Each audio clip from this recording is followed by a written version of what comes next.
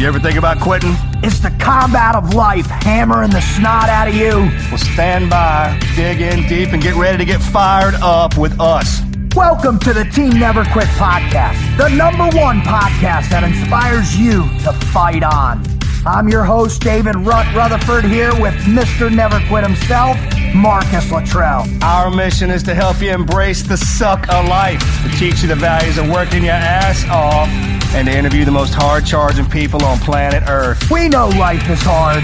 It's time for you to suck it up, Buttercup, and let us teach you to persevere in every environment imaginable by sharing real-world lessons learned by those who never quit. That's right. It's time, Marcus, for us to help them defeat the negative insurgency in their lives. You fire me up. Are you ready? I'm ready. Let's roll. Let's roll.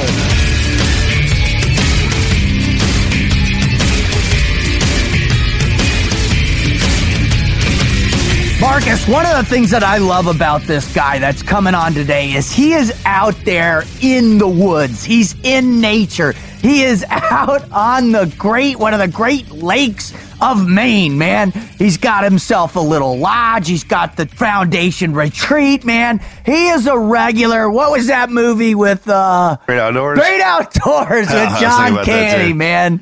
Oh my God. That whole picturesque lake, beautiful lake in the woods, cabin. That's Maine. That place is. I can't wait to go up there sometime, man. There's a buddy of mine that belongs to this joint up in upstate New York called the Adirondacks League Club. Thing's been around for hundreds of years, and he my buddy Jeff Doyle, and he took me out to this thing, and it was the spitting image of that whole stuff.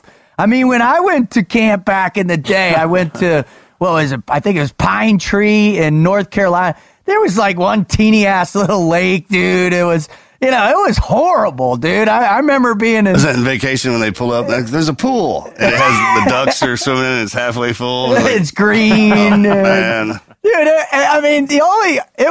I remember my first kind of camp experience, dude. I was in 6th grade. I didn't know what the hell was going on. It was first time away. There were girls. There was a camp dance and stuff, man.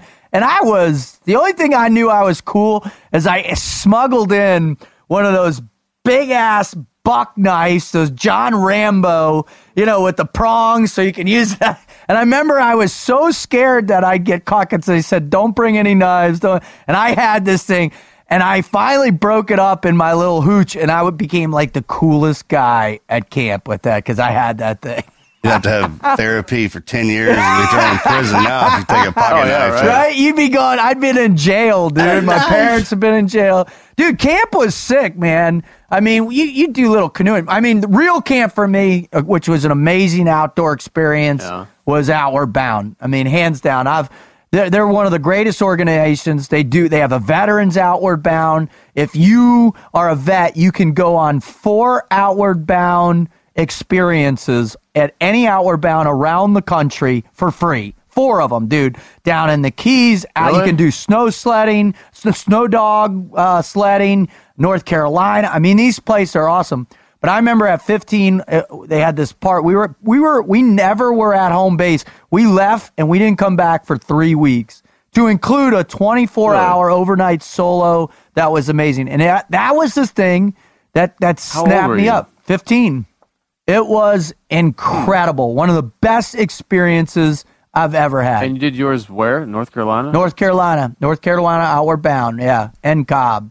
It was unbelievable. How about you, Marcus? What were you doing over the summer? I worked. Yeah, right?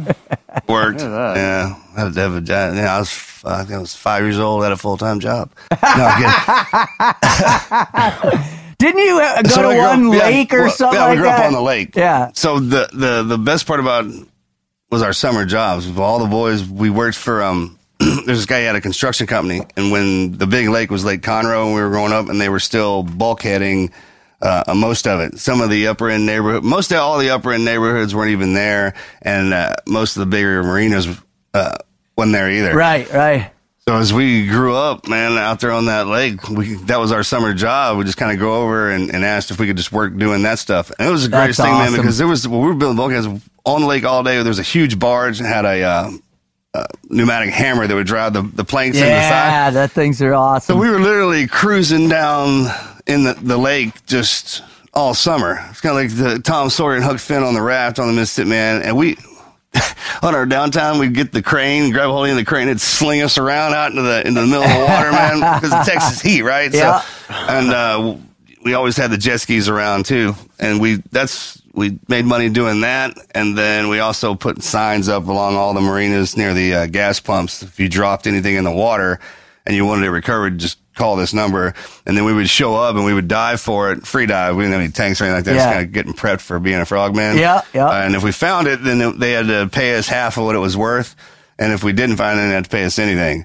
And a lot of the weekend warriors would come out, so we would, on the holidays, we'd post up where we knew the bad areas of the lake were. Right. And you just see these guys they'll either buy a brand new boat or rent one. Have no idea what they're doing. No idea. And just tear through there and rip the engines out of the back of it. We just motor over and be like, you need some help, That's awesome. Man, that's what it's like down South Florida in summers, man. The sea tow guy makes millions, dude. I'm telling you. It's really a way to grow up on the water with all your boys doing that, man, because it actually brings you closer. We're working in the water and dangerous, right? Something happens, and then I'll never forget it. It's the time of our lives. Well, that's awesome. Well, I tell you what, man, just looking at the pictures of what Travis has built over there, and, just watching Returning the Favor, his show with Mike Rowe, Mike Rowe's great show. And again, I just want to say thank you to Mike, for reaching out to Travis for us and hooking us up so we could bring him on our show.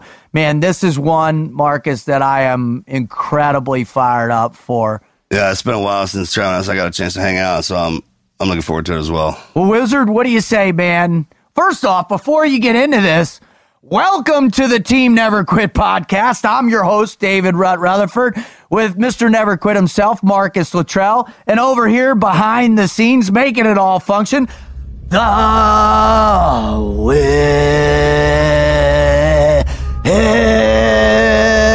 Stay with it.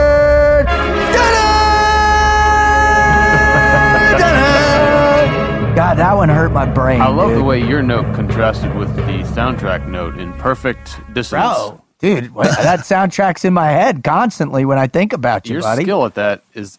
I try my best. What's that word? Befuddled. What? Welcome to the show, man. If this is your first time listening, do we have a doozy for you? This is going to blow you away. Huh? This is going to be epic, man. Ding. You are going to love this so much that you will become one of our repeat offenders day in and day out. And to all those who love our show and keep coming back for more, thank you so much, Marcus. We're closing in on 6 million now, bud. You believe that? No.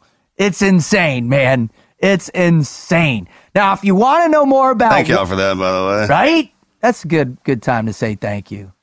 Good time to say thank you. If you want to know more about what it is we do, why we do it, please visit our website at tnqpodcast.com. And you can check out, we've got great merchandise, merch. A bunch of Team Never Quit podcast shirts and ears in. And check it out. We also have this wonderful section for you to share your greatest Never Quit story, to become a part of our community. And if you share a great story, we might read it on air. And if it's great, Marcus, coming on, you're going to come on. Now, Marcus, how stoked are we to pull on one of our great first sponsors, forhims.com, the one-stop shop for all types of men's issues, hair loss, skincare issues, and sexual wellness, baby. What do you think? No, it's great. I'm excited to have them as a sponsor. And the first thing they brought to us that we were going to talk about was hair loss. And I remember when you brought that to me, I was like, oh, man, sure it is, right? And I can't talk about anything unless I've seen both sides of it. So I've previously been hit by lightning, so I was thinking. Right? Of course you had. Right. So I kind of did the Mel Gibson and What Women Want thing and sat back and I just kind of took the ego out of it and thought about Morgan and I first coming in as twins and being born early and starting to work out and then taking all the supplements and everything we could get our hands on, if it worked or not, to make us grow. All our lives, through growing up, high school, college, even in the SEAL teams, we took supplements. We did everything we could to, if there was a defect or a deficiency in something, even with vitamins. We're still doing it. We're still taking still it. this very day. Doing stuff like that. So once I started thinking about it like that, like, man, if I had the hair loss problem, I would immediately go try and get it fixed. That's the solution. The solution, right. And a scientific one. Right, fix it and let's go. Well, Wizard, talk a little bit about how scientifically effective and efficient this stuff is. Well, the stat on this I think that's most interesting is 66% of men start losing their hair by 35. So what 4Hims is going to help you do is going to help you keep your hair. And the way they do it, it's already a proven method, and it's very convenient. So they're taking, well-known genetic equivalents to name brand prescriptions, and they're sending it to you. So this stuff is already proven. And the other aspect is you don't have to go to the doctor's office. There's not going to be a waiting room. You're not going to have to pay all that, and you're going to save time. And, being proactive about something that's really concerning you. I dig it. Well, man, listen, our listeners right now get a trial month 4Hims for just $5 today, right now while supplies last. Just go to their website at 4hims.com and start filling out all the questionnaire. You'll be assigned a doctor, and within a few easy steps, you're going to get the prescription, and the products will be delivered right to your door. Again, all you got to do is go to 4hims.com and / our promo code, which is TNQP. That's 4hims.com / TNQP, and start combating the hair loss insurgency today. All right. You can also follow us on social media. Marcus is at Marcus Luttrell. I'm at Team Frog Logic. And the Wizard, thank God, is out there doing his thing. I'm doing my thing. You're doing your thing. We're not sure what that thing it is. And it's at the Wizard TNQ. It is a thing. We're not sure what that thing is, but it is a thing. That's why so many people listen to it. Give us a little lowdown, if you would, for Travis, please. Absolutely. We've got Travis Mills coming on, a man who grew up in Vassar, Michigan. He is a retired United States Army Staff Sergeant with the 82nd Airborne. He is a recalibrated warrior, a motivational speaker, actor, author, and advocate for veterans and amputees. As far as military service, we'll just go with his injury. He was on his third deployment to Afghanistan with the 82nd Airborne when he set his pack down on an IED, an immediate explosion, it's incredible that it was not lethal for him. He became one of only 5 quadruple amputees from the Iraq and Afghanistan conflicts to survive his injuries. At the time, he had a wife and daughter back home. He suffered through 14 hours of initial surgery, 9 doctors, 30 blood transfusions. Oh! This was in the initial rounds of surgeries. He eventually wakes up in Germany on his birthday and has to go through the process of coming to terms with his new condition. Since an emotional nuclear bomb? Right, you can't even imagine. But what came out of this was someone who is intensely positive, a true force for motivating and just doing good for fellow veterans. Others have gone through situations like that. It's almost like waking up in another body. Right? Whole mentality, though, too. That's the only, exactly. Yeah, that part of him was left. He had to shift that because when he woke up, man, everybody had replaced everything else. Damn. It's truly one of those you can't understand without going through it, I don't think. Yeah. What comes out of this most notably is probably his foundation, a nonprofit organization formed to benefit and assist combat injured veterans. One of the highlights of which is the retreat that they formed from. Through donations, they were able to acquire the old Elizabeth Arden estate up in Maine, and they've transformed this into a location. This is in the Belgrade Lakes region of Maine. A location for veteran families who have been injured in active duty or as a result of their service to the nation, and they receive an all-inclusive, all-expenses-paid, barrier-free vacation. They've got the list of activities is rather incredible. It's somewhere around 50 probably, but the yoga, archery, kayaking, canoeing, boating, fly fishing, bass fishing. They've got a ropes course that was part of. We're talking to Mike Rowe that they installed up there. He is also a Gary Sinise Foundation ambassador. He received a home from the Sinise Foundation in 2014.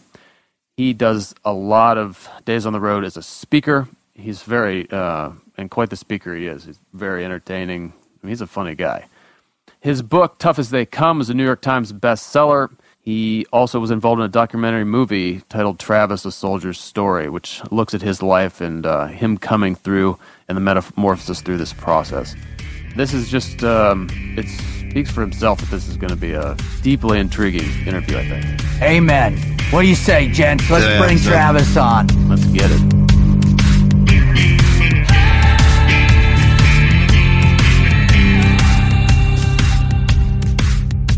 Marcus, it's rare that I get on and I introduce a human being of this magnitude. A human being that stands out amongst the crowd of people not really standing out. This guy, I'm telling you, when I first saw him several years ago, I was in awe because I know had I been in his situation, I would have sat down and started crying like a little baby. But he has risen to the occasion every single time, gotten back up on his feet, strapped on his arms, and gotten out there and kicked ass in life.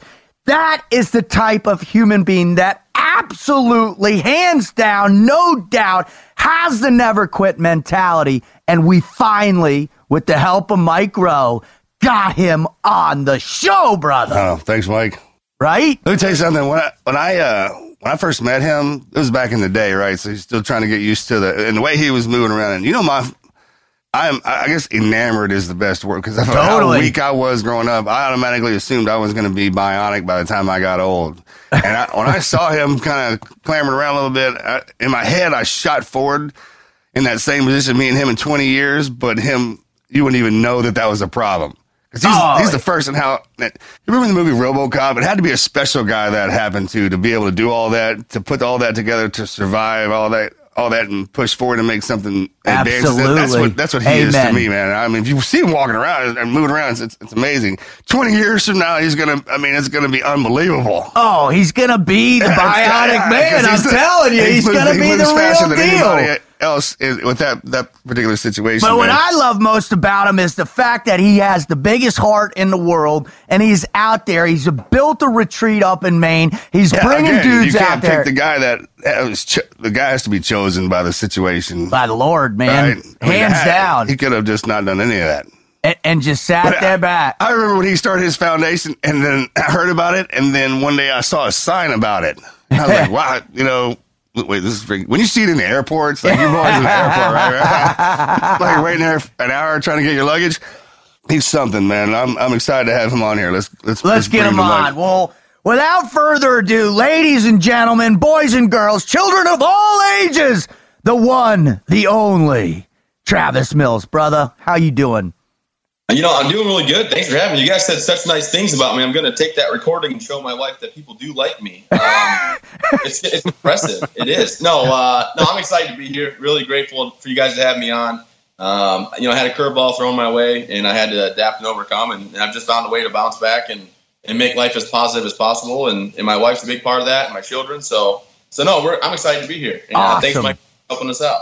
Well, the one thing that I know for sure after going back and watching most of your videos out there in preparation for this is you're certainly going to bring the type of humor that we love on the show. So please don't hesitate to fire for effect out here with us.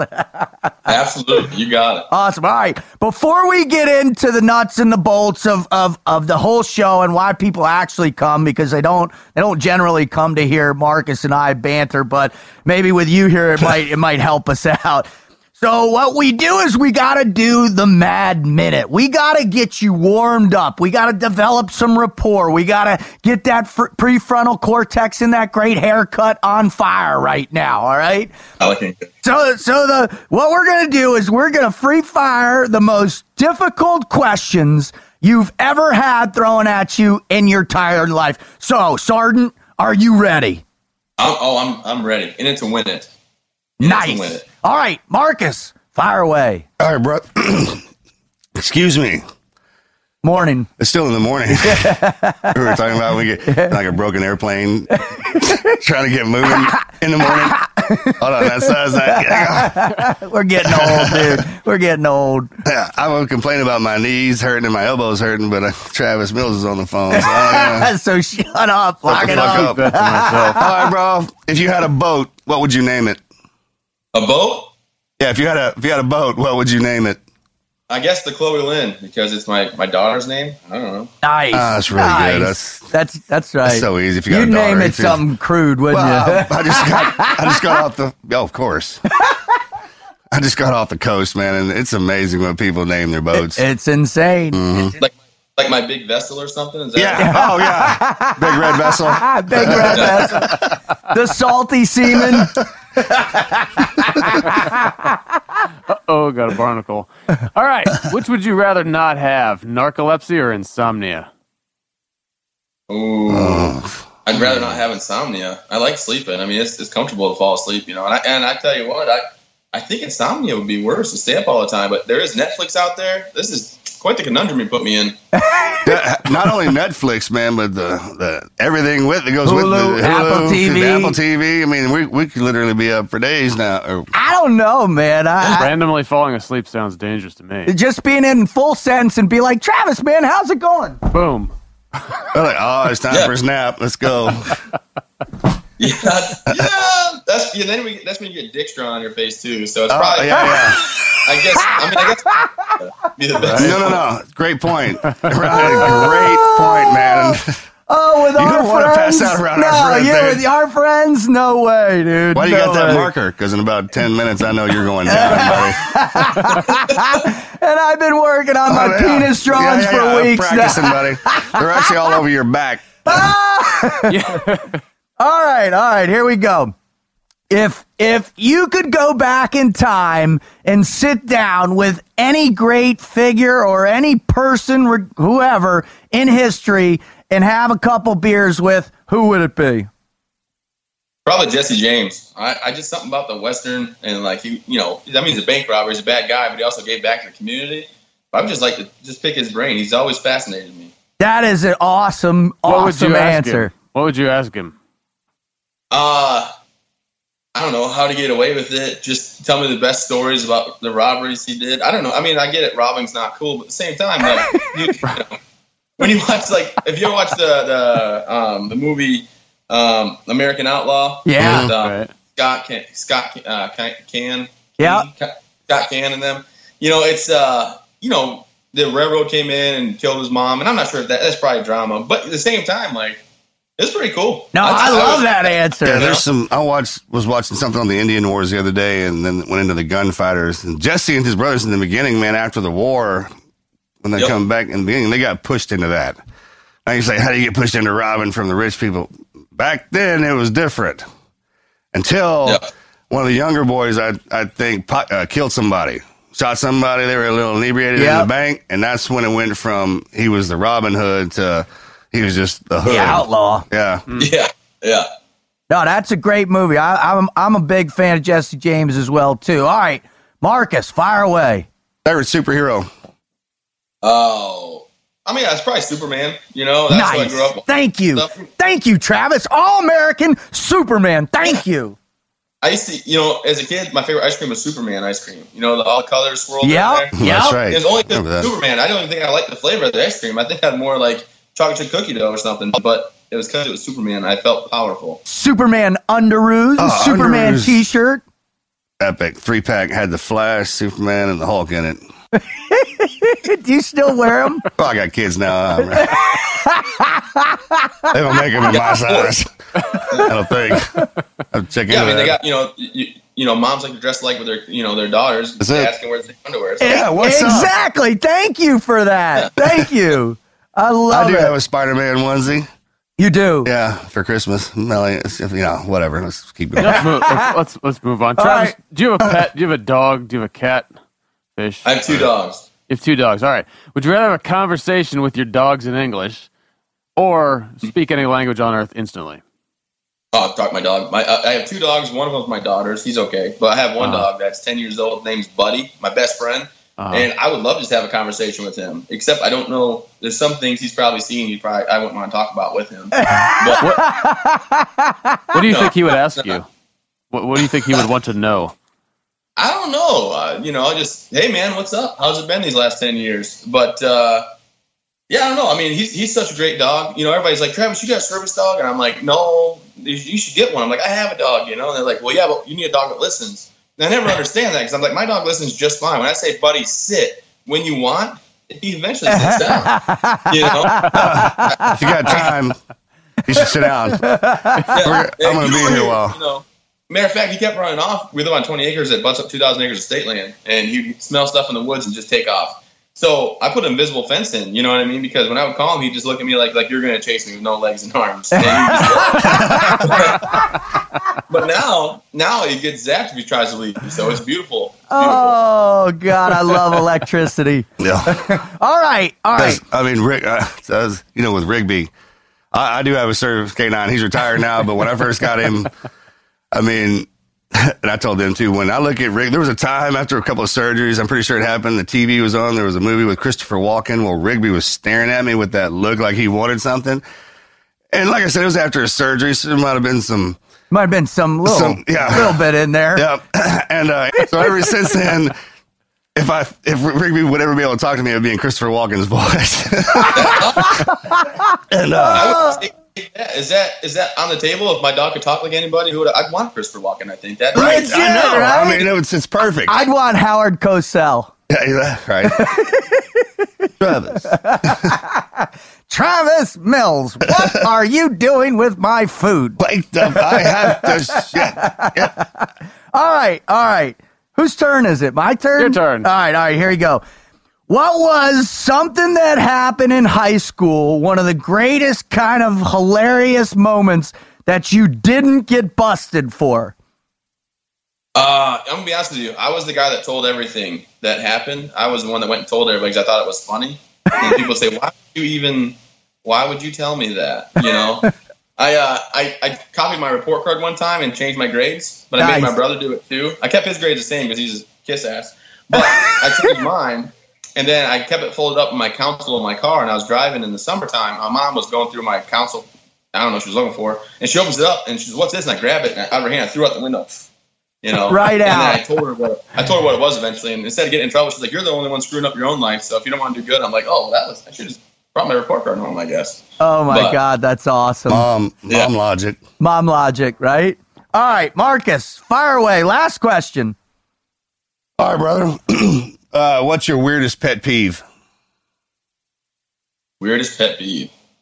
You know what? I hate when people talk on their cell phone on speaker in a public area. No offense if you guys do that. No. I was in the bathroom. I was just coming back. I went to LA yesterday or 2 days ago, and I come back. And but anyway, on the way out there, this guy walks in the bathroom on his cell phone trying to yell over all the noise of the flushing and the peeing. And I looked at, I was like, are you kidding me right now? Like, I don't want to be part of your conversation. And then on the way back yesterday, my wife FaceTimed my mother-in-law because my mother-in-law and father-in-law are watching my kids, and she FaceTimes her sitting at the airport, and she's talking, and then she's not looking at the kid anymore, and they're just talking. I look at her and said, "Get off what are you doing?" She said, "Oh, hey mom, Travis says I have to go. I'm on speaker. I got to call you back on the phone."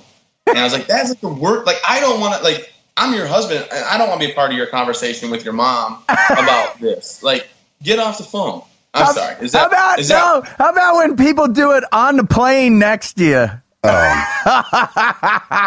Dude, do you remember back in the day when cell phones first came out? If you walk into a public bathroom, you're sitting in there, and all of a sudden he's like, "Hey, dude, you're not supposed to talk to me while we're in this."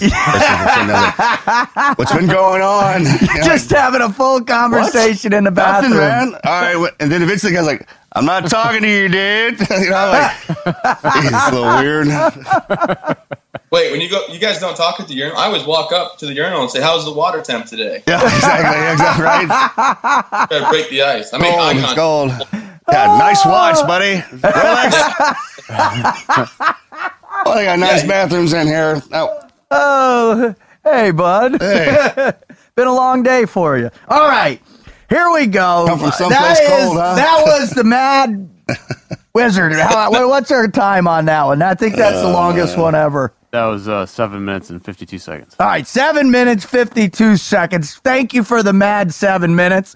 We appreciate that, but let's get serious. The reason why people actually come to this show is not for our humor, obviously, but it's for the incredible stories that our guests share with them, in the hopes that they can find some amazing pearls of wisdom that can help them as they're in the fight of their life, as they're feeling the effects of their hardship, of their insurgency, something that can just light that fire in their gut to get back out there and to never quit. So, Travis, without further ado, would you please share your greatest never quit story or stories?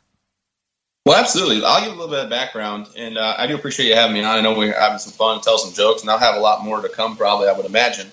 But in 2012, on my third deployment, I was on patrol, and we came to a short halt, took my backpack off, about 120 pounds. I was a weapons squad leader, so I was in charge of the big 240 Bravo weapons, and they were gunning for us, I guess, because we were racking them up pretty good. When our teams where were you, Travis? I'm sorry.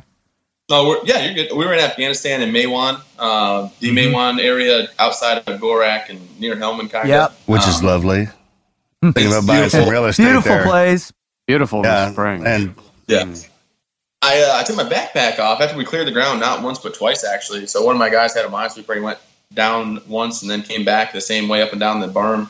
And I set my backpack on the ground, and then when the bag hit the ground, the bomb went off, and it ripped off my right arm and right leg automatically. They never found those pieces. They actually disintegrated.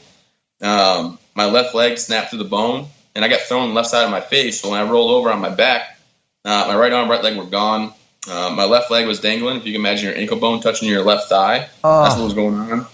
And then my left hand was actually blown out at the wrist pretty bad, but I still had my thumb, index, and middle, and my pinky ring finger were mangled up. They just crushed and mangled.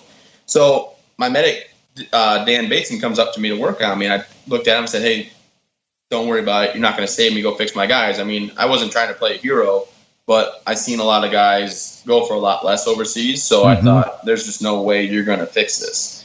And he told me to let me do my job, and in my head, I just kept telling myself, don't be the medic from Saving Private Ryan. Right. We get shot, he yells for his mom, he shows fear. I'm not being cocky or overly confident when I tell you I was the first in the firefight, last out, and I never showed any fear because you had to exude confidence, and I was the third highest ranking position on that deployment. Hey, man, no, I'm good. Just give me a Band-Aid and go check on the other guys. Yeah. Well, we're medics, bro, so that's hardcore. That is hardcore. He got mad at me. So let me do my job. So when they were working on me, him and my platoon sergeant put tourniquets on within 20 seconds. As they're working on me, I reached up with what was left of my left hand to my trucker mic on my shoulder, and I hit the speaker or the button. And I said, "Hey, 6, this is 4. I called my LT. I said, "I need your medic with mine. I got guys injured." So our medic that was with him, Doc Voice, ran over and worked on Ryan and Brandon, the other 2 guys that were injured.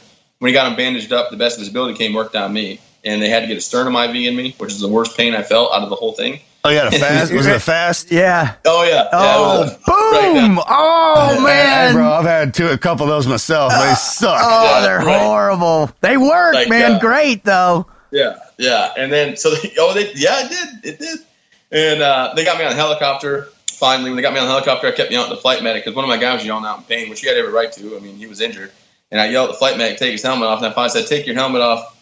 I might have said some more choice words than that. And I said, "Give my guys water and tell them they're going to be fine." He told me they were going to be okay. And then I landed, and I went into surgery for 14 hours. And the first thing when they got me to the operating table, they kept trying to, work on me. They kept telling me, "Quit touching me, I'm fine, leave me alone." And I got back to my guys. I kept trying to sit up.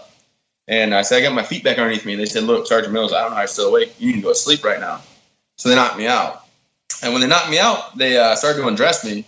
And when I took my pants off, my left leg came with it. So I was a triple amputee. This is April 10th.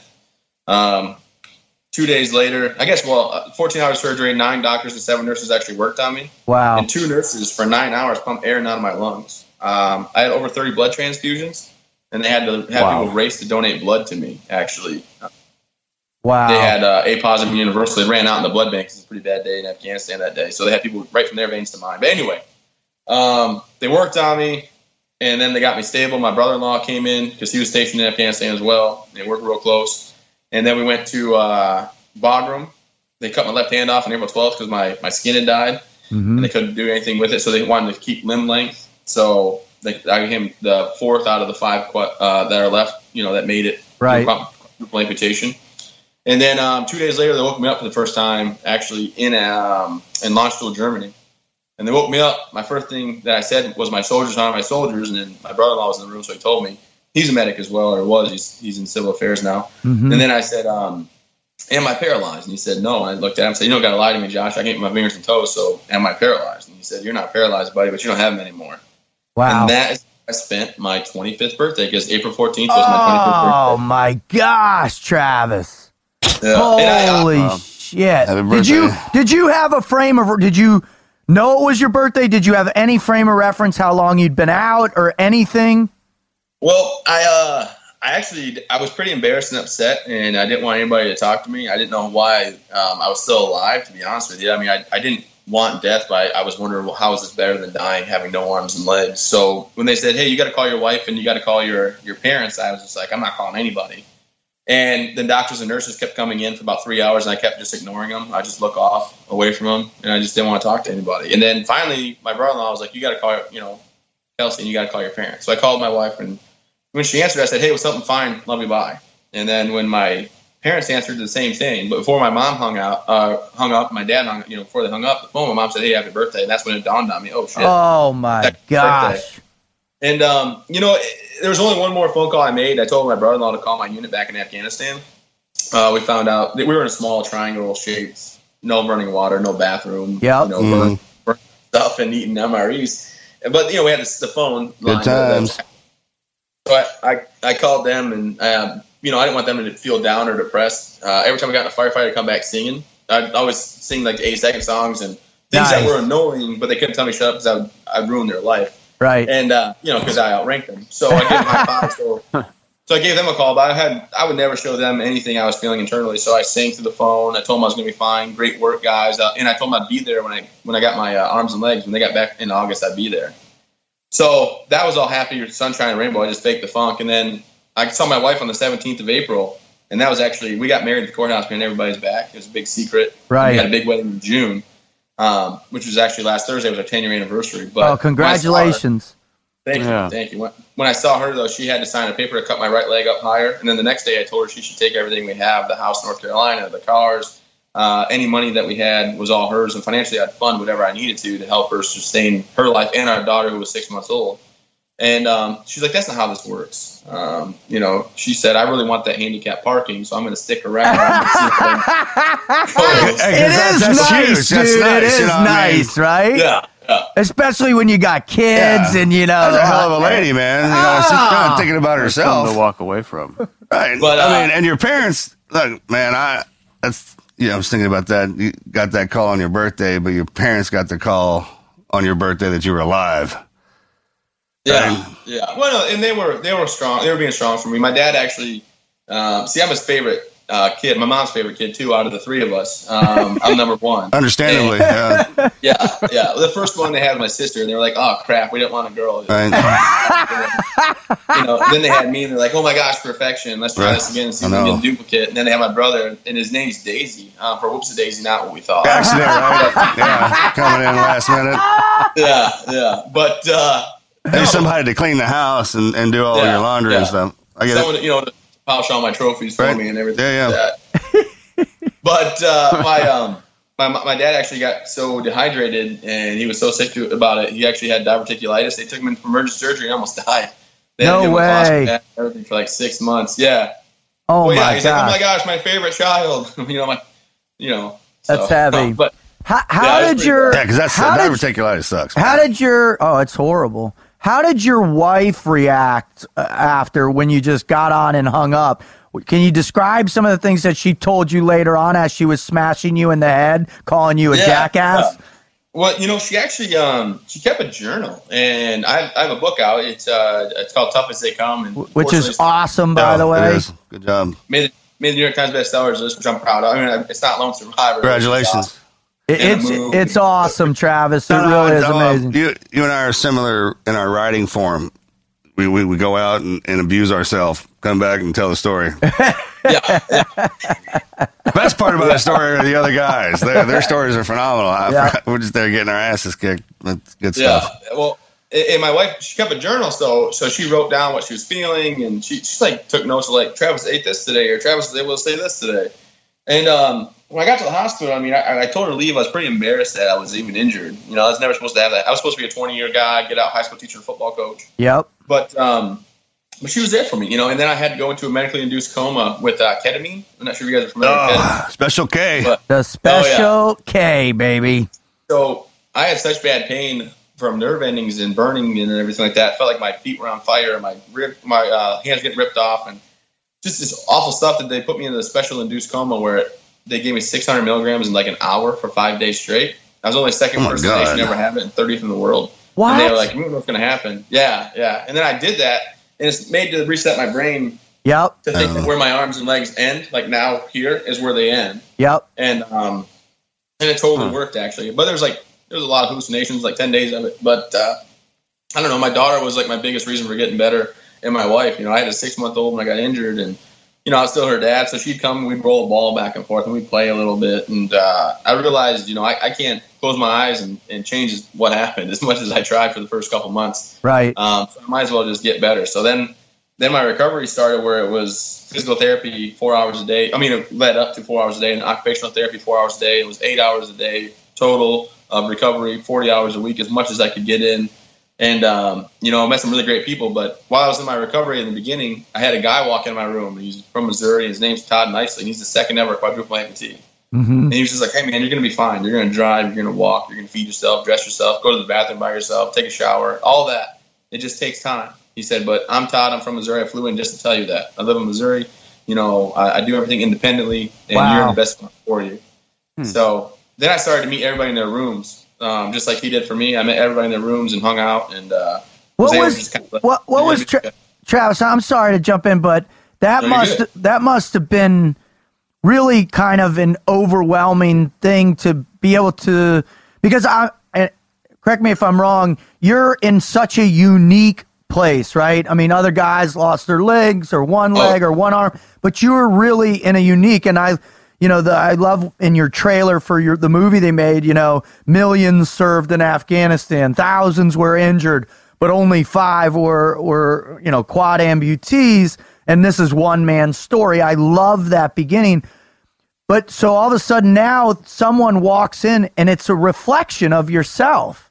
And so how profound were those words? And was that the thing that was like, did that become the driving force along with your daughter? You know, it really did, because when Todd walked into the room, I was to the point where I lost 110 pounds. I went from 250 to 1. I had 22-inch biceps. I mean, I was lifting weights a lot, and I was a big man. But, you know, you go where I was so weak, I couldn't roll right, couldn't roll left, couldn't sit up by myself, couldn't feed myself anymore. And then you get someone walks in and he's like, hey, man, been there, done that, you know, got the certificate, but, you know, basically you're going to be okay. And then he's a Marine. So, you know, this guy, he's an idiot, obviously, because they're dumb. You know, so like, this guy can do it. Obviously, an Army guy can do it. It's 82nd, too. I mean, are you kidding me? That's like, what's up? You're like a nuclear physicist compared to a Marine. Well, I mean, the Marines don't have their own branch. They're just you guys. They're just the Navy. Men's department. That's what they say. Men's department. Men's department. It doesn't say that on the door. It just says you guys aren't your own branch. You guys fall under the Navy. That's but hard. Either way, no. It was refreshing to know someone been there. And then I just realized if he can do it, anybody, you know, if anybody can do this, like or get better, then I should be able to as well. And you know, I just took it full force. I went to as much as I could. The worst part of my recovery is the weekends. I hated not being able to do anything. When did, obviously, humor is a massive part of who you are, and I'm sure it was there long before your injury. When did you discover, all right, you know, this sarcasm, this banter, this wit is going to play a role in my personal recovery as well, too? Because I know I'm that kind of way. Marcus is that way. You know, we are always trying to be cracking the jokes and keep the mood light, even in, you know, when it's horrible. You know, when did you discover, hey, man, I'm going to use this now for me, too, in this recovery? You know, it happened quite early, actually. People were pretty disturbed, I guess, or when they would see me, some people break down and tear up and cry.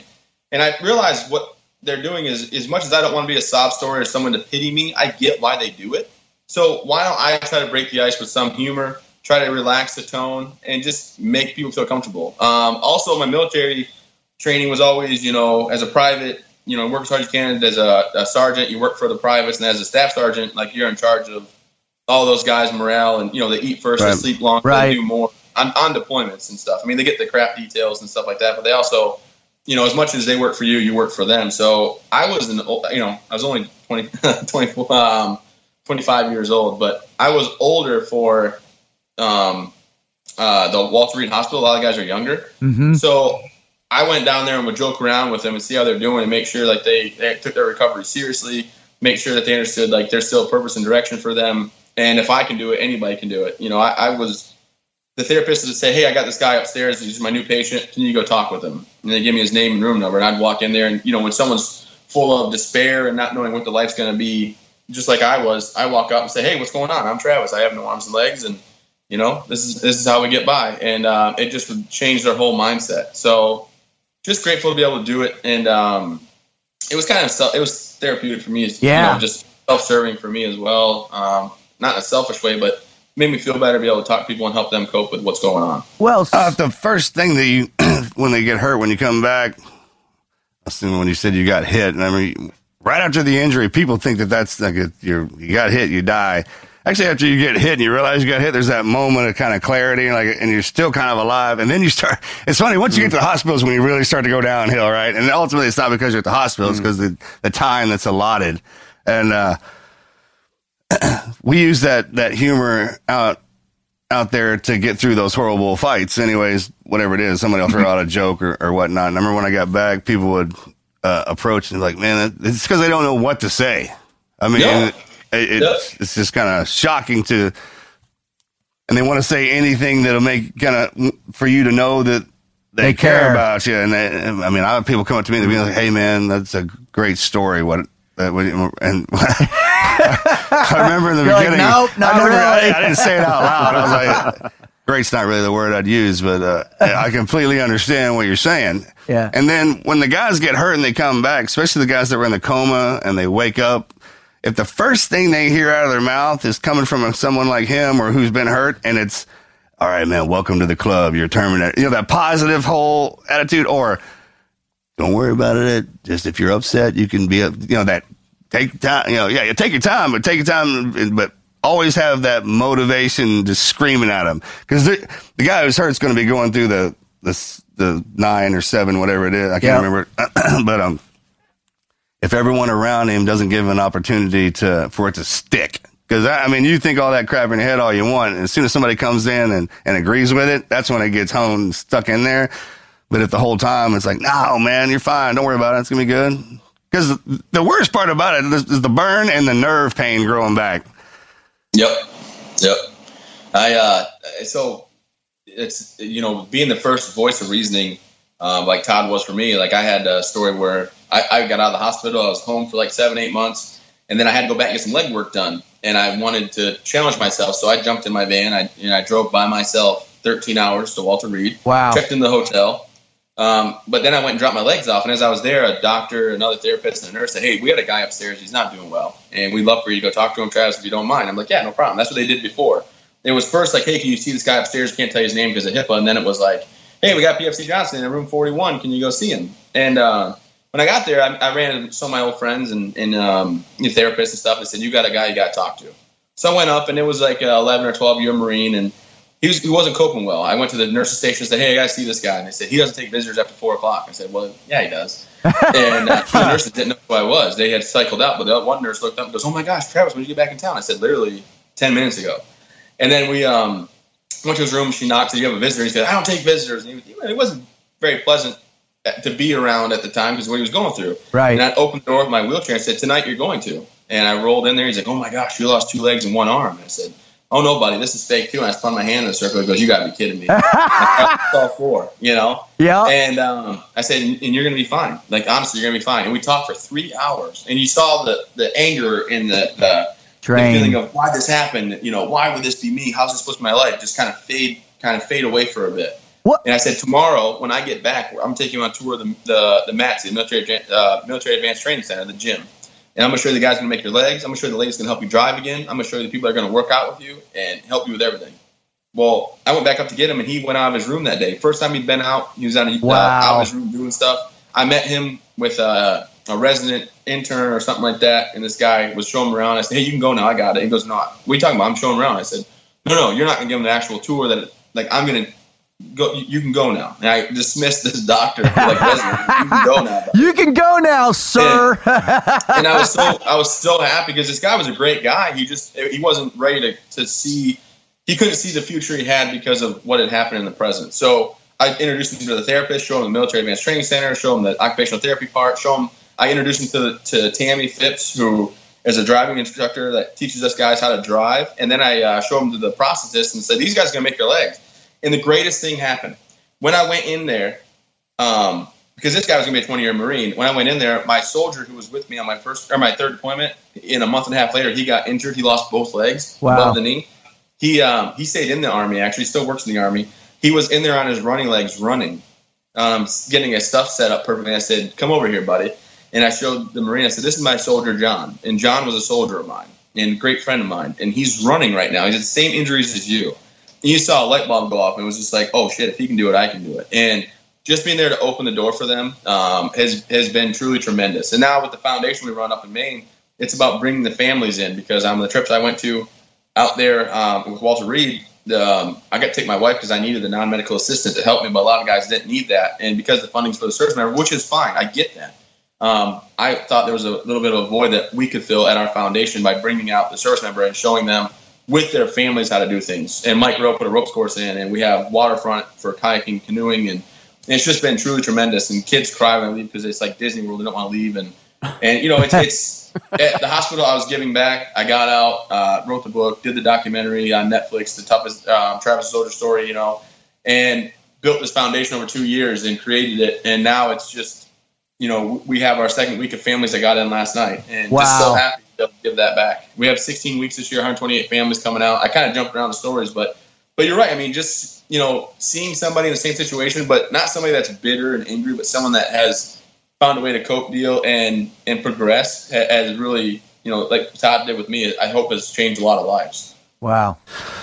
No, you have, brother. Trust me. In the beginning, when guys were getting hurt, and we kind of joke about this too, if your leg got injured, your arm got injured, you'd have 50 surgeries to keep that thing on. Now guys are getting splinters in their knees, like, "Oh, you can take it and give me that leg." Travis got, I can't run worth a damn, and he'd outrun my ass.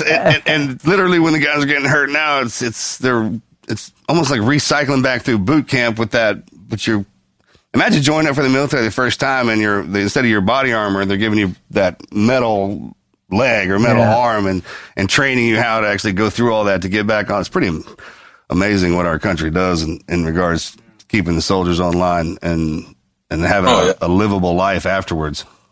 Travis, you ran right through a lot of stuff and all the way to the foundation, what you're doing to help people. And I mean, that's amazing. And we want to get back to that, but I kind of want to backtrack because you becoming a mentor and inspiration has a source, and that was a process, I'm sure, in developing that. And we talked to a lot of people, and honestly, you're probably right. You may have gone through the most intense version of this, but going through injuries that change, their life, and I'm sure it really creates a massive break in your self-image, and that has to be readjusted. And what I'm getting at is, can you talk to us a little more about the mental and emotional process of adjusting to who you were physically, the changes post-injury, and how you came through that with a little more detail? Oh, absolutely. Yeah. The mental part's the worst part. The injuries are done and over with. For 6 months, I couldn't look in the mirror. I wouldn't want to look at myself, and not because I was the skeleton. I lost 110 pounds, but just the arms and legs being gone. I have scars all down my back now, which is fine. Right. But it was hard to cope with. And then the only thing that got me through it, I believe, is really my daughter. I mean, and my wife. I mean, my wife's phenomenal. I would never take anything away from that. But my upbringing was always, my parents did everything they could for me. So when I had a rough day or whatever, my daughter would be there to snuggle up with. And it got to the point where she would strap into my wheelchair, and we would go ride around. We'd go to the cafeteria, and the lady at the cafeteria knew that Chloe would get grapes or she'd get a cookie. And then before my daughter could even talk, she knew a little bit of sign language. My mother-in-law was a sign language interpreter. And then after that, we'd go over and visit the people upstairs, and we'd go around. But, for me, I just had to buckle down and say, I'm this little girl's father. There's nothing I can do to change the fact I have no arms and legs. I can't, just sit here and wallow in the past. And I think, you guys can agree with your backgrounds. I realized that my guys that didn't make it back home, that it'd be a selfish slap in the face if I gave up. Amen. Because for me, when I was at the hospital, I was watching on TV, and 5 names flashed, and they, Humvee hit a bomb in Afghanistan, and 5 names came up, all dead in the truck. And I was like, man, wow, that sucks. And then it didn't even dawn on me because I was kind of doing something else, and they were talking about the war, and they flashed over to this. And it was actually one of my closest friends in the military that was in that truck. And, oh, wow. Yeah. So he was out of Fort Bliss at this time, but the other 2, he was with me and our buddy Justin. And he left behind a 4-year-old and a wife. And I was just like, man, that's just tough. Mm-hmm. So Christine and Sophia, who are here now without him, I feel like their sacrifice they made. His mom I still talk to, and him ultimately, who paid the ultimate price. Like I paid some, sure, but I realized I didn't sacrifice everything. So why not give back? Why not push forward and just be the best person I can be? Because they're no longer here, and I'm sure they would give anything to have him. In my situation, his mom tells me she'd give anything for just one more phone call. Yeah, with him, and there's other friends like Tyler that I have, and Brandon, my last woman who died, and a couple others that I just realized, it's not over for me. My nation takes care of me. I have fake legs I walk with. I jump into my truck. I drive. This morning, I got back from L.A. last night. Okay, I'll tell you guys, I jumped in my truck this morning, or my van actually, my wheelchair. I picked my daughter up, came back home, took a shower, got dressed, jumped in my truck. Took her to gymnastics camp, and then I went and picked up lunch at the local market because as a bad dad, I forgot to pack a lunch for her. I knew I was picking one up. Dude, I had those bad dad moments too, man. It's terrible. But I forget. Oh, food. Yeah. And then I went down to I own a marina, like a motel or a lodge, whatever, marina on a lake here in Maine. I went back down there, which, by the way, you guys should check out. Nice. Up here. Definitely. And, I realize I live a fulfilling life and I'm able to do a lot of things, but, I didn't pay everything. So to give up on myself and to say I quit would be a selfish slap in the face to those that did actually pay the ultimate sacrifice and their families. I hold their families very, very high up in my regard because, they're the ones still here suffering, just like I am without them in the room or in my company anymore. Amen.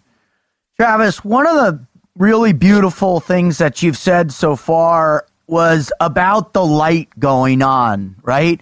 When you're able to help somebody come to that fruition of, wow, my life, I'm still alive, I still have opportunity, I'm still there. You've now taken that, obviously, it's such a component of servitude that projects you forward and gives your life a sense of purpose. But now you're actually giving that light for those people you were just talking about, for little kids, for their wives, their spouses, for everybody all together. Can you describe what that's like at the retreat now in the magnitude with which you're delivering this incredible experience, this incredible awakening? Absolutely. There's stories. There's people that go there that you would never know their injury or what they went through. Mark is kind of like, no offense. I know you went through hell and back and hell again, but when you see you on the street, you seem like you're doing very well. I'm great. Yeah. Greatest day of my life every day, man. And I'm like, oh my gosh, that's Marcus Luttrell. He's so. Does Morgan get jealous? Because I feel like he must be in your shadow, like my brothers and my. Let's not get into this. But either way, Morgan's the good-looking one. Crazy now. part about it is he's the older brother and actually the alpha. His SEAL career is hands above mine, man. It's epic. And then he got in a helicopter crash, and then it's just one thing after another. And then he got out. Now he's a cognitive neuroscientist. So it's only a matter of what time. What happened to you, bro? What happened to you? I get beat up a lot. But it's only a matter of time. Because our whole life, everybody always called me Morgan. And I just automatically rogered up to that. And now he's people will recognize him as Marcus and call him. So he's getting a little dose of the medicine I had to grow up with. But he's steadily working his way up out into amongst our people. So it'll only be a matter of time before he takes the first name back in. No, I get that, absolutely. But, geez, I got off on tangent. I forgot the question. The question was, how awesome is it when the families all show up together, the awakening they go through, and just the strength that they get from coming to your retreat? It's phenomenal. Like I said, we have people you would never have their injury, but we had one guy that fell off a cliff and broke his back on a night patrol. And he came out, and we had the ropes course from Mike Rowe that he put in for his show Return the Favor there.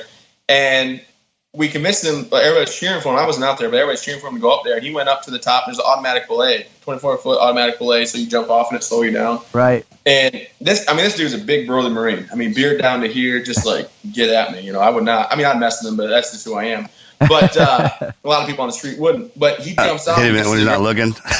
And, he gets to the ground and he starts to cry, and his daughter runs up and says, "Daddy, you did it. You did it." And his little girl give him a hug, and he starts to cry a little bit. He goes, "I have not been over the height of 6 feet tall on a ladder since I fell off that cliff. Wow. I was never brave enough." That's awesome. And just the growth that he had from that. And then, honestly, if people want to read testimonials, we put some of them online at my website, travismills.org.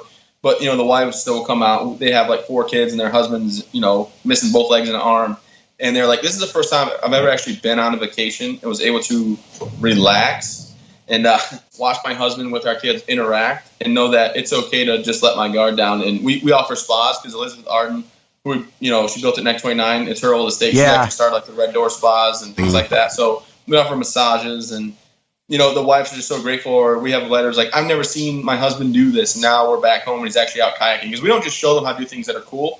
We actually show them how to do things and give them an opportunity. Like, we have one guy that had both hands messed up and both legs gone, and he didn't think he could shoot a bow and arrow. But we had archery, and these people came out and they made a harness, and as they were shooting, they kept adjusting it. And after, I think, 6 hours of shooting with archery, they made a harness, stitched it all up for him, and now he's at home, like, actually doing archery in his backyard, independent. Oh, wow, that's awesome. So we never want to just show them, like, "Hey, look how cool you can do this stuff," like, but now you go home and do nothing. No, we're about integrating you with society, making sure you feel confident and comfortable in yourself and your abilities, and knowing that you can do this stuff at home with your family.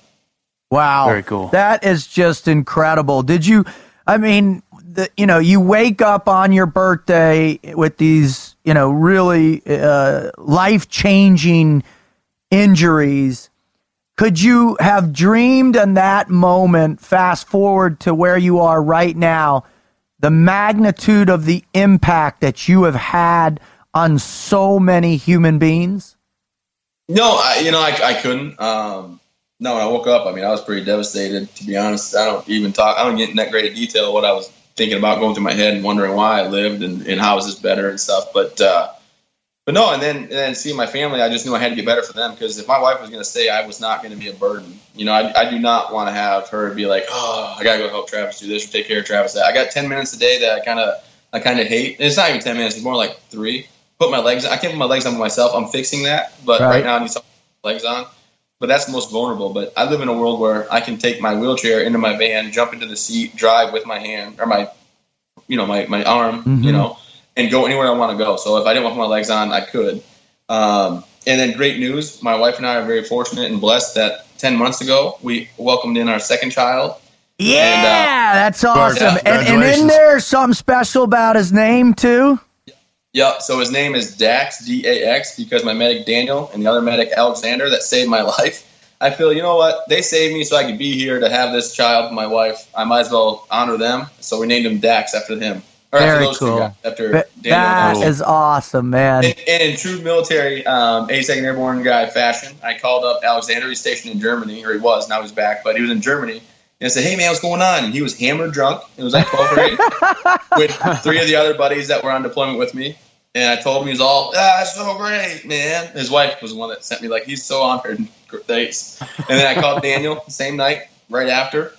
Or I can't remember who I called first. And I called Daniel, and hammered drunk in his driveway at 10:30 at night in North Carolina. Like, perfect. That's my guys. But no, they were very exciting things. But, Airborne. My wife says we're done now, and I believe her, actually. So That's awesome. Well, listen, funny how that kind of power they have, right? Mm-hmm. Hey, we're done. Yep. Well, what does that really mean? You know what it means. Hell, man. God dang, that's what I'm talking Black about. cat story. Power. Only a woman. So, Travis, you recently were awarded an honor by Gary Sinise and the Gary Sinise. Can you tell us what it was like getting that honor? Because, I mean, Gary and his foundation have been doing such an overwhelmingly incredible work. You know, we had Michael Schlitz on before, and I just love Michael. He's one of my favorite human beings on the planet, and I know he's their ambassador. But what was it like getting that award? You know, it was truly an honor. So Gary Sinise is not just like the famous actor that is doing stuff for publicity. I mean, he's truly a friend. You know, and when he called me last year or about 6 months ago, he said, "Hey, Travis, I want to have you come back to our gala. We'd love to have you out in California. And oh, by the way, I want to give you an award for doing more." And I was grateful to get the award.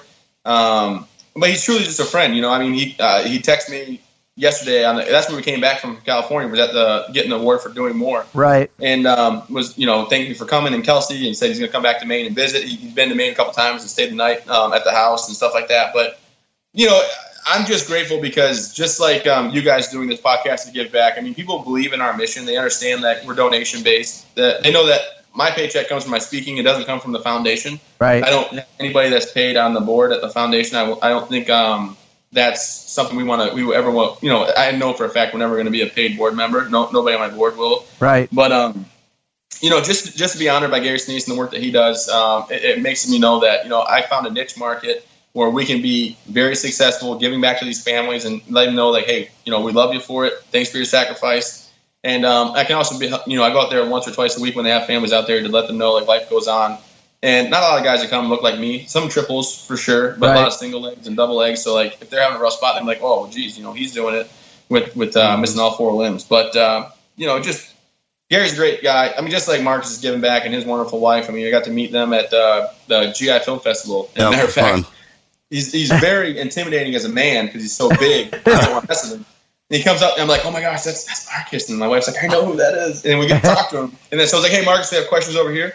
And he looks at this guy, and he's like, hey, whoa, buddy, did you not see him talking? I'll be there when I'm ready. I'm like, you can say that to those people? You can say that? You know, I'm always like, you got to do an interview. I'm like, yeah, I'll be right there. Thank you. And he's just like, yeah, did you not see me talking?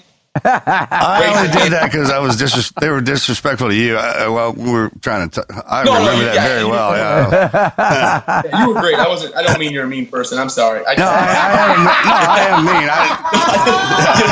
I didn't mean it like that. Dude, I get an ass all the time. I'll be at an event, right, and I'll finish, and, you know, I'm all excited. People are waiting to talk to me after, and every one of them, so what's it like doing a podcast with Marcus? He's like, it's horrible. It's torture. He's such an ass, man. It's brutal. That's awesome. That was a good time, man. And the difference between the 43,000 non-for-profits and mine and yours is we bring the families out there. The boards run a certain way. The people who actually work in the foundation, you want to pay them because, I mean, that's part of it, and they do a great job. And we have a product that gets put out, and we know what works, and we have and it's streamlined, and it's something that saved a lot of lives. Yeah. Well, and I mean, your foundation's doing great. I actually I read up on it, see how everything's going. My wife, I'm pretty sure she follows your wife and you on Instagram. Oh yeah, all the wives. It doesn't matter the wives club while you're in and the wives club while you're out. So yeah, Melly's in contact with everybody. I only have to be intimidating because I have to watch out for her. So, Travis, as we wrap it up here, what is something that you can tell our listener, that one listener that's struggling, that one listener that might be going through something like cancer or, you know, or they're a divorce or some kind of challenge where they're looking at themselves and they can't look at themselves in the mirror either? What is something that you can tell them to get them back in the fight? Great question. I like to tell people the 2 life lessons that I've actually learned from this. It's kind of my, you know, besides having this perspective of you're still here and your buddies aren't, keep pushing forward, and their families have sacrificed so much, and as well as the doctors and nurses that went in my recovery for 14 hours. I tell them these 2 things. Number 1, don't dwell on the past. As much as I wanted to change what happened to me, I couldn't. I realized that about 2 or 3 weeks in, So instead of dwelling on the past and what happened, I just reminisce. I had 25 great years with arms and legs. And then I've had 6 wonderful years since my explosion. I had one bad day at work, case of the Mondays. But instead of, reliving the past and thinking, what if it was different, take that out. Reminisce what you had and keep pushing forward. And then the next thing I tell people is I learned in my military career very young, and it helped me through my recovery, was I cannot always control my situation, but I can always control my attitude. And nothing was more apparent. We had on a second deployment, we had a big 5-hour mission. It was supposed to be quick and easy, 4 or 5 Taliban guys trapped in the house.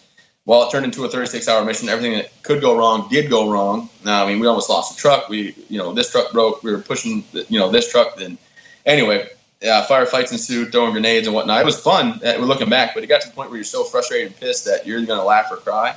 And, hopefully you choose to laugh about it, which is what I did. But then I just realized from that day on that I can always control my attitude, but the situations I can never always entirely control. So when I got injured, I came to that realization that, I can't make my arms and legs grow back. I can't make this, not happen, but I can make sure I have a good attitude and I go forward with it. So I was the guy in the MATSE at, the workouts, smiling and happy. We had Kesha Fridays. I'd go in there and put, Pandora Kesha Station on just because. And, I truly just am grateful to still be alive and around. And now I have not only my daughter, Chloe, and my beautiful wife, Kelsey, but our son, Dax, to have look up to me. And I know there's going to be some trying times. I'm not overly enthused that I can't teach him how to throw a spiral. But, just like playing fetch with my dog, I used to go home from work every night in North Carolina, go out back. And my wife, I had to give her a call before I got home because he would get so excited. She'd put him outside, and I'd go out back. We had our fence in the backyard, and I'd throw a ball. And, in North Carolina, it's 110 degrees. Yeah. But so, after 10 throws, he's done. But there's things that are going to come up that are going to suck. And just like me not being able to play fetch with him, I went and bought a pitching machine. So I can put the ball in the pitching machine, it'll throw it, he'll bring it back. So there's ways to adapt to everything. So if I can just say, number one, don't dwell on the past, reminisce what you had and keep pushing forward. And number two, no matter what the situation is, always control your attitude because that's what you are in charge of. And I guess that's my 2 gems that I have to drop on you guys if they help. But I do appreciate you. Great piece of advice. Absolutely. And Travis, you are, you think about it, and I don't think anybody in their wildest dreams would ever wish any harm on any service member out there. But man, God has blessed you with so much as a result of that, and the work you're doing is substantial. You're changing lives day in and day out, and God has definitely found a purpose for you, and I think you feel that yourself, and you're not going to have to teach your children how to be wonderful, upstanding, contributing members of society because they have such a profound example in your wife and you. And just the way you thank you, man. Yourself, man. Yeah, thank you. Man, I appreciate it, guys. Thank you. You're welcome. Where can people go to the foundation and donate, and where can people follow you online? I'll tell you what. So TravisMills.org has everything you're going to need. Has a foundation link, the Facebook link. And, Mike Rowe is actually working with another Hudson Media to try to get a TV show based off of my Motel Marina. Think Duck Dynasty, but Travis Mills is Willie now. And there's actually, if you go to SSG Travis Mills on Facebook, the first video that pops up after you scroll down, the first one you'll see me sitting in a lawn chair. That's actually Mike Rowe introduces it, and there's a couple people interested in it. Like I'm hoping TLC picks it up. If you guys know anybody at TLC, tell them. This is something you're going to want to do. It's hilarious. It is going to be one of the best shows that ever comes out, brother. And I guarantee I will watch it every single episode, I'm sure. And once you get it back up and going after maybe your first season, maybe you come back on and you can tell us your greatest never quit stories from TV. Oh, absolutely. And you guys want to ever go on the road and film, it's a bass fishing place. We'll go bass fishing and broadcast out there. I was going to say, man, that's what we need to do is go out and do it. Done. Yeah. Absolutely. LakesideLodge.com. See what you guys think. But no, everything's at TravisMills.org. On the Facebook, you can see that trailer and all the other work that we're doing. And, you guys have been great. I appreciate your time. I truly am honored to just be, on your podcast. You guys crush it. And the whole never quit mentality that you guys push forward and you help give back to everybody. It's just, I mean, you guys talk about how I'm inspiring. Obviously, you guys know you are too. And not just to you. No, Wizard behind the camera too. I'm not forgetting you, Thank buddy. you, sir. Thank you, sir. I appreciate that. You just made his month, brother. Yeah, you did. Yeah, you did. No, thank you for coming on. It's been an honor to have you. You can tell on he's our getting show. good at that now. Yeah, he is. He's awesome. Oh, and Wizard, I didn't forget about you. Special place in my heart now. Yeah. So when someone said like, "Oh, it's been a blast," I'm like, "Yeah, I've been there in 2012." Well, normally I'll come out with too many puns, but the fact that you got all four going, I thought I'd temper it back. Come on. I tell jokes to really disarm the situation. Right. Yeah, knee slapper. A couple of them, right? What's that? A couple of them, and then a couple of knee slappers. I thought for sure that you guys, for my introduction, would be like, "What do you call a guy with no arms, no legs in the ocean?" Bob on a horse. Matt on a wall. Art here today. Travis Mills. Either way, I think we're going to cut that and put that in the front now. Awesome. Well, Travis, thank you so much, brother. God bless you and your family and all the people that are working with you and doing the amazing work you're doing. Thank you, brother. Hey, God bless you guys. Thank you so much for having me. I do appreciate it. Hope you guys have a wonderful rest of your day. Take care. Yeah, Take care, Later, brother. Bye-bye. Bye.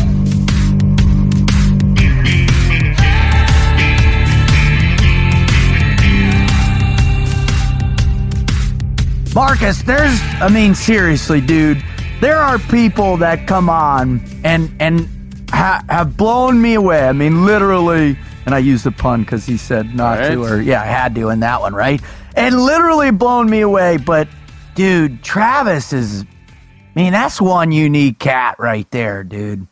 I remember when he got hurt and traveling around in the airport, you just sitting around. People always ask us questions right after they ask us questions. Hey, do you know? Yeah. And I would the one continuous question. Yeah, right. I'd been asked about him a couple of times. Like, nah, man, we never met. And then I saw something.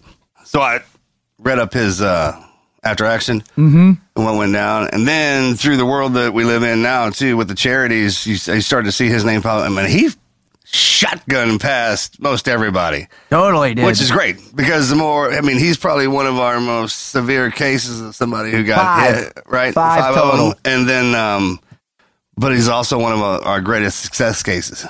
Totally.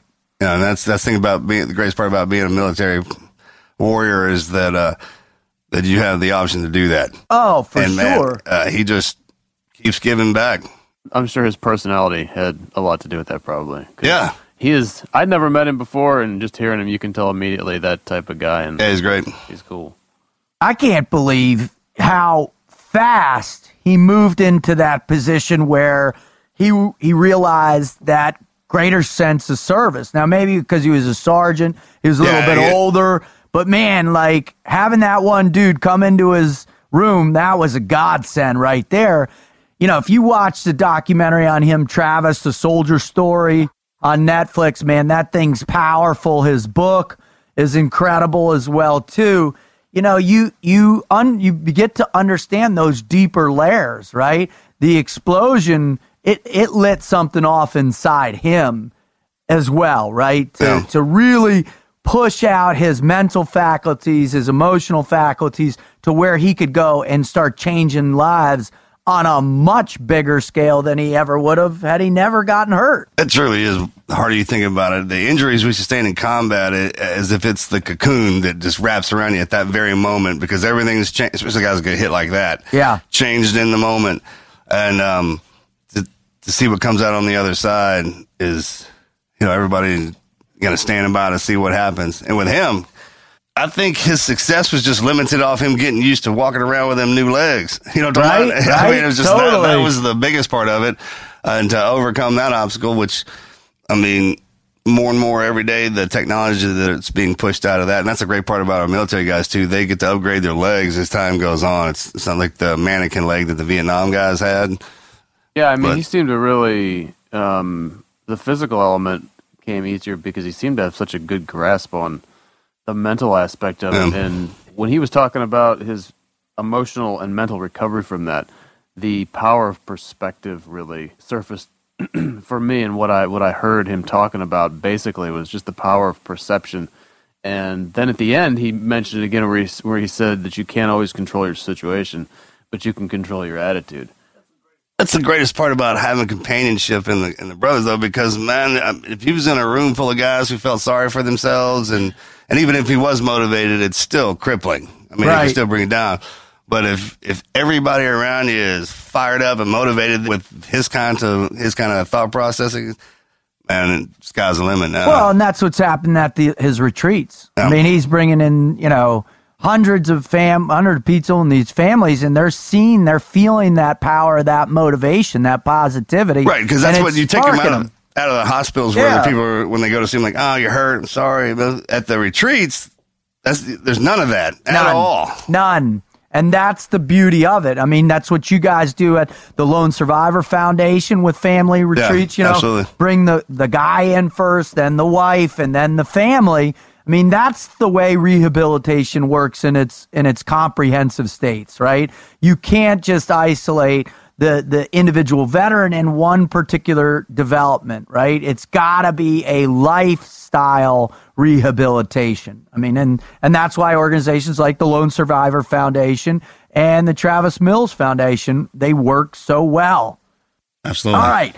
If you're joining us for the Travis Mills show, man, you just heard one of the best shows we've done. I think this guy is somebody that anybody can look up to. And in particular, if you're having a bad day, man, just think about what Travis does every single day and how he does it, particularly with his positivity, his focus, his determination, and his selflessness. Man, that'll inspire you to develop your never quit attitude. If you want to hear more great stories, then please visit our website at teamqpodcast.com, where you can get a list of all our shows. You can also subscribe to our podcast on the iTunes app. Just type in Team and we'll pop up as the first one. Then you can go to any other Android affiliated app that plays podcasts. Do the same thing, Team Never Quit Podcast. We pop right up. Also on our website, we have merchandise. You can check out great T-shirts and hats and other stuff that we have there, as well as a spot for our listeners to write in their greatest never quit stories. And that's what we got here for you right now. All right. This one is from Chris. I've been a longtime listener to the podcast, and I've kicked around the idea of writing in. The mess I am in is my own making. You see, I'm a thief, or at least I was.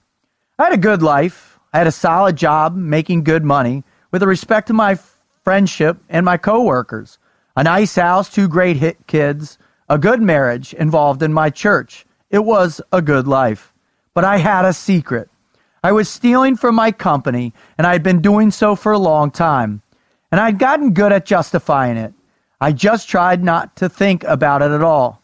I told myself that I would do it one more time and then quit for good. I needed just enough money to get that next thing that I was wanting, and then I would stop at least. That's what I told myself. In September 2004, things inevitably came crashing down. People started asking questions, and I panicked. How did I get to this point? What was I going to do? I decided that the time had come to be an adult for once, and I confessed everything after a night of truly hellish dreams. My boss was shocked, but we got along well, and he truly supported me. But my crime was too big, and my fate was in the air. Because of all this, I pretty much crashed, mentally speaking. My first inclination was to go out in the backyard and kill myself.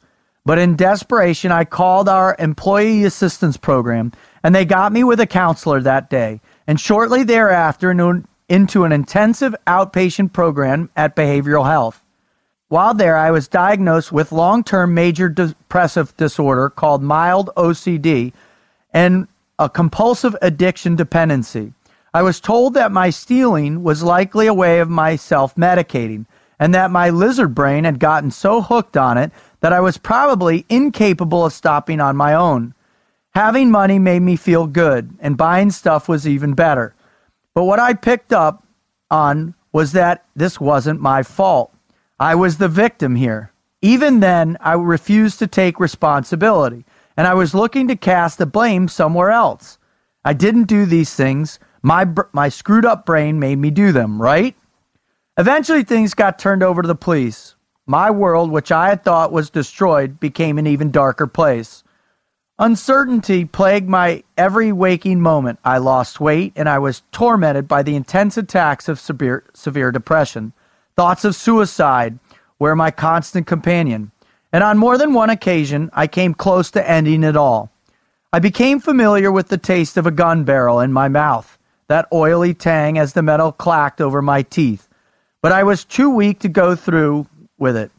At first, the thought of my kids was enough to keep me from harming myself. But as things got darker and darker, even that wasn't enough. I decided that everyone was better off without me, and that they deserved a good father, not some morally compromised piece of trash. The pain was intense, and I just wanted it to end.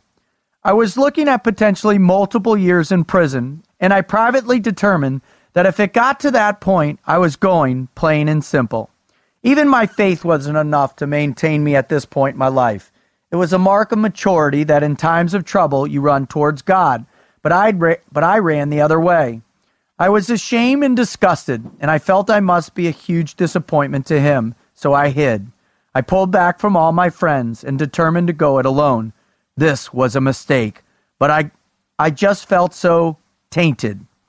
At any rate, God was faithful, even if I was not. Things turned out much better than I deserved, or that they had a right to. I spent some time in county jail, not a pleasant place, but not nearly as bad as I thought it would be. I met a lot of people that I wouldn't have ordinarily not associated myself with, and I learned that everybody is a person and worthy of human dignity, no matter what society or the justice system decrees. That is to say that people shouldn't have to pay for their transgressions, but I have a lot more empathy for the folks who are living that existence, caught in cycles of incarceration. I'd like to say that I have come out on the other side of this stronger and better, but the reality is that I'm still squarely in the middle of this storm, and I'm not sure that things will change anytime soon. I am working a new job, making it about half of what I did before. I have a felony conviction on my record. I'm paying back more money than probably be able to manage to successfully repay, and my marriage has ended, which is honestly pretty understandable. I went from a high degree of pride and passive arrogance about my life to feeling like an absolute scum of the earth, which I still struggle with. But I have gained some things as well: compassion, understanding, and trust. I have learned a lot about trust. As I mentioned earlier, I was hesitant to write in. It's the one thing when life deals you a bad hand and you triumph above it. Such stories are inspirational and deservedly so. But when you deal yourself a bad hand, that gets a little trickier, and it's far from inspirational. At that point, you're introducing guilt and self-loathing, and those can be extremely difficult to overcome. I've put myself into a situation I am dealing with, and most people would say that I got exactly what I deserved. And I'm not sure I would disagree. But everyone has their burden to bear, and whether or not you cause it or you inherit it, but it's still real, and it is impacting your life negatively. I guess if there are people out there in the same boat as me, I just wanted them to know they aren't alone. I have made my mistakes, and I'm paying for them. And I hope to God that someday I can get past them, though I'm not super optimistic. All I can do is just keep on keeping on and hope for the best. As Winston Churchill said, if you're going through hell, keep going. Another quote, success is not final, failure is not fatal. It is the courage to continue that counts. I'm not sure I have courage most of the time, but at least I have the determination that I'm not going to quit. I can't afford to. I have 2 kids who are depending on me, and even though I'm deeply flawed, I'm their dad. And that means something bigger than me and my issues. I just want you to know that this podcast has helped me tremendously. I am endeavoring to change my mindset to replace depression with determination and to replace self-loathing with self-acceptance. Team Never Quit has helped me so much. This podcast has given me strength when I had none and has given me hope when I have lost it. And on some level, I think it has saved my life. And for that, I am eternally grateful. Sincerely yours, Chris. Chris, man, thank you so much. It's hard. I think everybody has done some bad things in their life to a certain degree that they're ashamed of. Man, you are taking it on the chin. You paid your sentence. You're paying the money back, and that's commendable. The obvious thing is, man, is you just drive on. We appreciate the letter and appreciate the courage for doing it.